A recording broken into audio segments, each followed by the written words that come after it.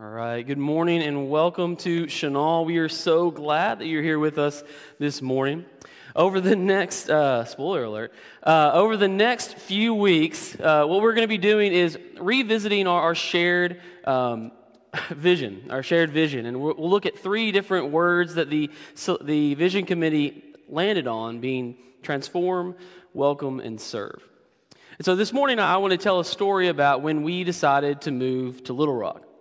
It was about a little over 8 years ago, almost 9 now, that we decided to accept a job here at Chenal Valley Church and to move to Little Rock, Arkansas. Now, I have to admit that when I told my previous church that I was leaving, there wasn't as much gnashing and weeping that I would have hoped to receive. But when I told them that I was leaving, I started getting a lot of advice from kind of older members. Kentucky, like Arkansas, is very saturated in one particular thing, and that is the love of the university. Never Louisville, always the University of Kentucky. But a lot of the older people would come up to me and say, hey, we're excited for this new journey for you guys, but just don't let them change you. And the third or fourth time that an older member told me, don't let them change you, I finally just said, hey, what are we talking about here? I'm going from one youth ministry position to another one in a different state. I had lived in Arkansas when I went to college at Harding for 4 years, and I don't remember being, drastically changed from that experience. And the person just said, we're worried that you guys are going to become Razorback fans. And it hit me. I was like, y'all are serious. And they were. And they were worried about it. And they said, just promise that when you come back and visit, you aren't wearing red. I remember distinctively one individual telling me that. Now, unfortunately for them, this past Saturday, Judah and I went to the Razorback game. Spent a pretty penny over this, but we went to the Razorback game, and when they were coming to Little Rock, I said to Judah, I said, hey, the game's in town. If you'd like to go, we'll get tickets, we'll go, we'll have a day of it. And of course, when we finally went through into War Memorial, this was right by the door, you know what I mean, just pulling kids in. And I said, you can get one thing, and it turned into 4. As you can see, we've got the football, we've got the snout, we've got the finger, and we've got the classic hog head hat. And so I texted John Yates, who this means the most to John Yates, in the concourse. And I said, John, after 8 years of trying to convert this kid, you might have done it. Now, I think, Stan, you've got a quick clip ready just to prove that this was not just a merchandise thing. Let's see if we've got that clip ready. There he is. So, 8 years in the working, John Yates has finally, I think, done it here. I'll go back to those slides, Stan. Now, once Judah got the chewing tobacco out of his mouth, I think he would have been able to do the chant a little bit better, but the chew got him there. But I tell that story, I show that picture because over time, if you spend enough time with someone or doing something, it's going to change you. You may see that influence of people. Since Judah could walk, John Yates has been trying to get Judah to call the Hogs. I know some of you all have rooted for that as well, but over time, individuals have influence on you. And so this morning, as we spend a little bit of time talking about the idea of transforming, I thought that was a fun example. Now, transformation does not happen overnight. See, as Christians, we are called to reflect the image of Jesus in our lives, in our thoughts, in our actions, the way that we see other people. We are called to be that. The passage that Christy read a little while ago from Romans chapter 12 emphasizes this, that the way that we live, the way that we exist should no longer look like the ways of the world, but should reflect the teachings and words of Jesus Christ. When Paul writes, therefore I urge you, brothers and sisters, in view of God's mercy, to offer your bodies as a living sacrifice, holy and pleasing to God. This is your true and proper worship. Do not conform to the pattern of this world, but be transformed by the renewing of your mind. That idea of transforming is so vital when it comes to this idea of who we want to become as a church. When we landed on this idea of transforming as part of our vision, we reflected on it because we are changing. We are becoming who Christ really created us to be, and Paul's words here emphasize that. Paul writes, then you will be able to test and approve what God's will is, his good, pleasing, and perfect will. Now, transforming, again, doesn't happen overnight. It happens over time. I believe it's Malcolm Gladwell that says it takes 10,000 hours to become efficient in a habit or a task. And so it's not going to happen overnight. And so for this sermon, what I thought I could do is I would give you 3 S's, 3 easy words to remember this transformation process. We're going to talk about studying, showing, and sharing. Studying has always been a vital part of this congregation. From the way that we teach our adult classes, all the way down to the nursery. We are emphasizing the importance of Scripture in their lives. Now, in the nursery, it's probably a little bit of song and dance a little bit because you got to jazz it up for those kids, keep their attention. But when they move up, kids are learning the books of the Bible, the stories of Scripture. And then as adults, what we're trying to teach and emphasize is, how is God working in your life? How is Scripture relevant to you today? When Joshua takes over for Moses, God tells Joshua these words in chapter 1. Be strong and very courageous. Be careful to obey all the law my servant Moses gave you. Do not turn from it to the right or to the left, that you may be successful wherever you go. Keep this book of law always on your lips. I love the language there of Scripture is something that is a part of who we are. Not just something that we do on Sunday mornings, but it becomes a part of our identity. Where when we think about the words that we say, they are reflective of Scripture. It says, meditate on it day and night so that you may be careful to do everything written in it. Then you will be prosperous and successful. Now, studying Scripture is not always fun. When I was a kid, I participated in something called Bible Bowl. I don't know if this is the official image of it, but I thought it was a pretty cool picture. Just by show of hands, did anyone else in here do Bible Bowl? Okay, Stephanie. Oh, we got a few. Excellent. So Bible Bowl, for those of you who are pagans, clearly. No, I'm just playing. But Bible Bowl, what it was this really kind of intense way to study Scripture for kids. And so you would actually study Scripture in order, here's the kicker, to compete against other churches. Okay, some of you are like, why are we doing this? Great question. So you would study Scripture, you'd pick a book of the Bible, you would study Scripture, and then the kicker was, if your team was good enough, we got to go to Nashville, Tennessee, and stay at the Opryland Hotel. Now, let's be honest for ourselves, if you did it, and if you participated in this, was it really about learning Scripture, or was it about that Opryland trip? I'll be honest with you and transparent. For me, it was going to Nashville. That is what drove my desire to study Scripture in the way that Bible Bowl taught us. Now, I learned a lot of Scripture. I was able to memorize it. And I was able to compete and destroy those other Christians the way God intended us to do. But I'll tell you, I never put those words into action. I memorized it. I could buzz in and tell you the detail, the history, whatever. I could do those things, but I wasn't applying the Scripture to my life. See, the writer of Hebrews writes that for the Word of God is alive and active. The way that I was studying and digesting Scripture as a kid through Bible Bowl was not one that reflected this. Yeah, the Word of God was fun to study so that I could go compete in Nashville. But when we study Scripture, we need to recognize that we're not just studying like an old book. We're studying a book that, as the writer of Hebrews describes, is alive and active, sharper than any double-edged sword. It penetrates even to dividing soul and spirit, joints and marrow. It judges the thoughts and attitudes of the heart. Studying Scripture is a part of our identity, not just so we can memorize things, but so that we can be activated and reflect it in our lives. And that's how we get to the second S of this, of showing. In Ephesians chapter 5, Paul writes, "Follow God's example, therefore, as dearly loved children, and walk in the way of love, just as Christ loved us and gave himself up for us as a fragrant offering and sacrifice to God." We are called to show the transformation in the way that we talk to people. We've already done this. The way that we love other people, the way that we view our neighbors. Those elements need to be reflected in how we are transformed. I'd be remiss if I did a sermon after Carol Dunn's passing this past week without talking about Carol just a little bit. The first event that I ever came to as an employee of Chenal Valley Church was the Arkansas School for the Deaf Christmas party. Up to that point, I had not met Carol or Marty Dunn. And I remember going into that big, really hot gymnasium that they had and seeing Carol and Marty Dunn give. Not just like their attention, but just they poured into these kids.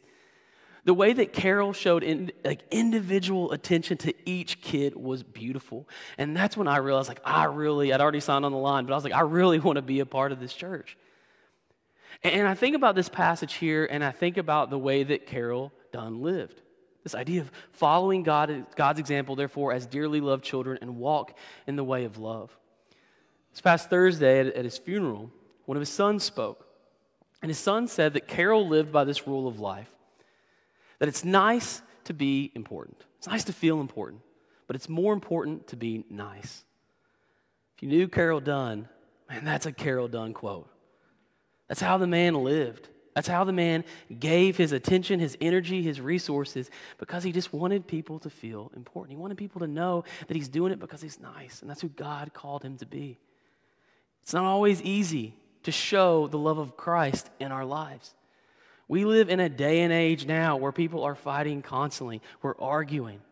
But the example that we are called to live is one of love, to mirror the image of Christ, as Paul talks about to the church of Ephesus. Not rude, not looking down on people, not thinking that we are better than other people, but nice. It sounds so easy, but at times it's difficult. But that is who we are called to be. And I forgot about that. There's a picture of my kids and Carol. But the point that I was going to make is that even when these kids are bad, Carol was still nice to them. An excellent human being. But one last passage in this is in Peter. 1 Peter 2:21 says, "To this you were called because Christ suffered for you, leaving you an example that you should follow in his steps." Showing the transformation of Christ in our lives is not always fun, and it's not always easy. We like to talk about just being nice and smiling to people. But at times, following the example of Christ may mean that we suffer, that we endure hard times and difficult circumstances. It's not always going to be easy. But if we are going to be transformed into the image of God, if it is going to be reflected in our lives, in our thoughts and in our actions, that is something that we have to take into account. And the final part of this transformation is sharing. When Jesus is talking to the disciples, in Matthew chapter 10, Jesus is talking about you're going to face some difficult things.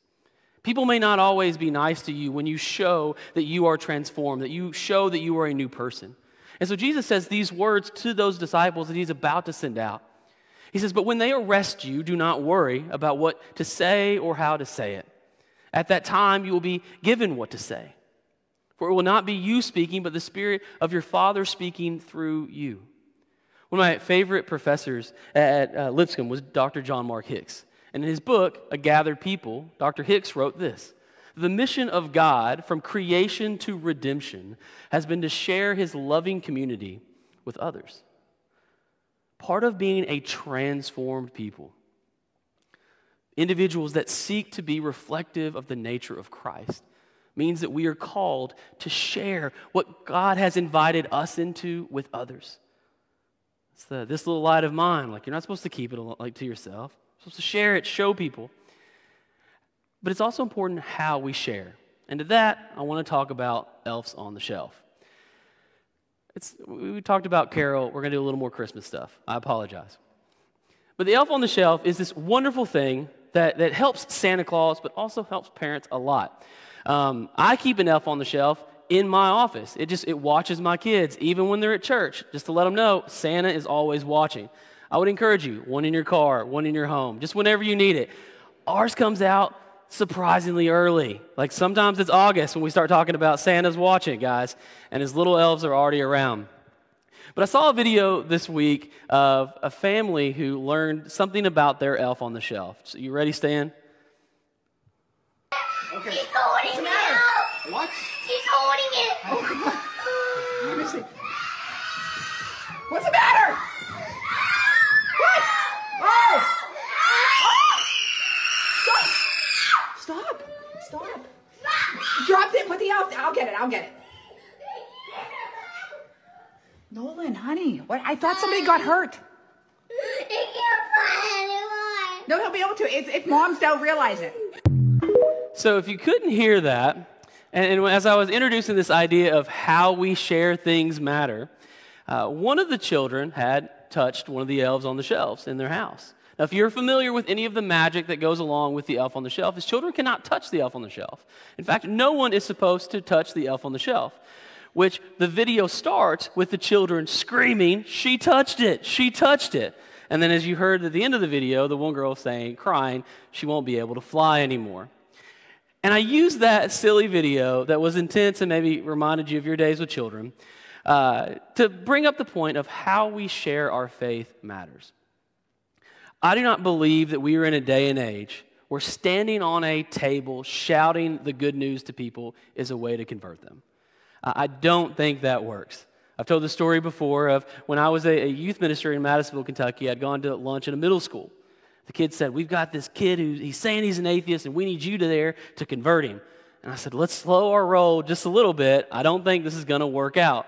And when I got to that lunch, I watched 4 young boys yelling at the kid that he was going to hell. And that kid was just eating his Lunchable like, well, this kind of feels like it if this is what I'm headed towards. And I promise you that kid was not converted that day. But how we share is so important. Again, I don't think that we share our faith on standing on tabletops, shouting at people. I don't think that's how we do it. I think we are called to share in living rooms and coffee shops, through relationships that we have with individuals. Jesus talks about this in the Great Commission, a passage that we go to quite a bit. But in Matthew chapter 28, Jesus says, "Therefore go and make disciples of all nations, baptizing them in the name of the Father and of the Son and of the Holy Spirit, and teaching them to obey everything I have commanded you." Now we lean on this passage a lot when we talk about evangelism, when we talk about reaching out to people, sharing the good news. And Jesus gives us like a few steps of things that we are called to do. We're called to make disciples of all nations. We're called to baptize. We're called to teach. But I want you to see that first line of "therefore go." It's pretty open-ended. How you go, how you specifically share your faith is up to you. You don't get a cookie-cutter list of then you ask your friend to dinner and then you talk about Jesus. That's not how it works. I believe that God is constantly opening up doors and opportunities in our lives for us to share how we have been transformed. Maybe it's that moment where you tell your friend, "Hey, I can't hang out because I'm going to church on Wednesday night." Maybe that is the moment to say, "Hey, you know what? Maybe you should come with us." If you've got families with kids, say, "Dinner's covered." That should be the hook enough to say, you don't have to worry about dinner on Wednesday night. But those feelings in our hearts, where God is calling us to talk to those colleagues, those neighbors, those friends, who we've just kind of been waiting for God to open up those moments. Maybe God is using the everyday for you to have that time to say, "Therefore go." It's up to you. God is giving you the opportunity and the creativity to reach your neighbors, your friends, your colleagues, in whatever way works for you. So often we are looking for this list of instructions and detailed ideas of how to do these things when God is just saying, be yourself. Share how you've been transformed in your actions and your thoughts and your ways, and then God will open up those moments for you. But the key thing is you've got to go. You've got to do it. You've got to share. The idea of transforming is unique to me when it comes to Christianity. Or what we are invited into is something that is beautiful and is powerful and is life-changing. But when we recognize that transformation has taken place, when we realize that we are no longer following the patterns of this world, we can live boldly. Now, I'm not talking boldly in the sense of you're going to hell, come with me to church. That's not the boldness that I'm talking about.